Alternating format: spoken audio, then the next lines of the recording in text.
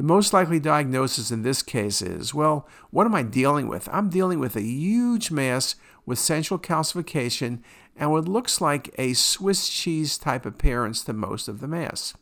Now, I'm making it easier for you because I gave you 4 choices. All of these are pancreatic masses. Now, of course, sometimes it's hard to tell if something's coming from the pancreas or from an organ like the stomach or the adrenal, but in this case, we know it's pancreas. So what can I say quickly? It's not a lymphoepithelial cyst. Those are water density, homogeneous, and smaller.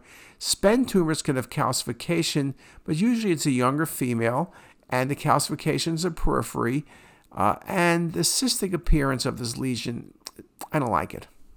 Mucinocystic neoplasms are typically cystic lesions, body of pancreas. If they calcify, it's at the rim, but they're usually under 5 centimeters and body of the pancreas. I guess this is the body, but again, that cystic appearance and the Swiss cheese appearance, that's really serous adenomas. Serous adenomas and serous adenocarcinomas are really very, very good possibilities. Serous adenoma typically will give very nice stellate calcifications centrally in the lesion, and that indeed is the case here.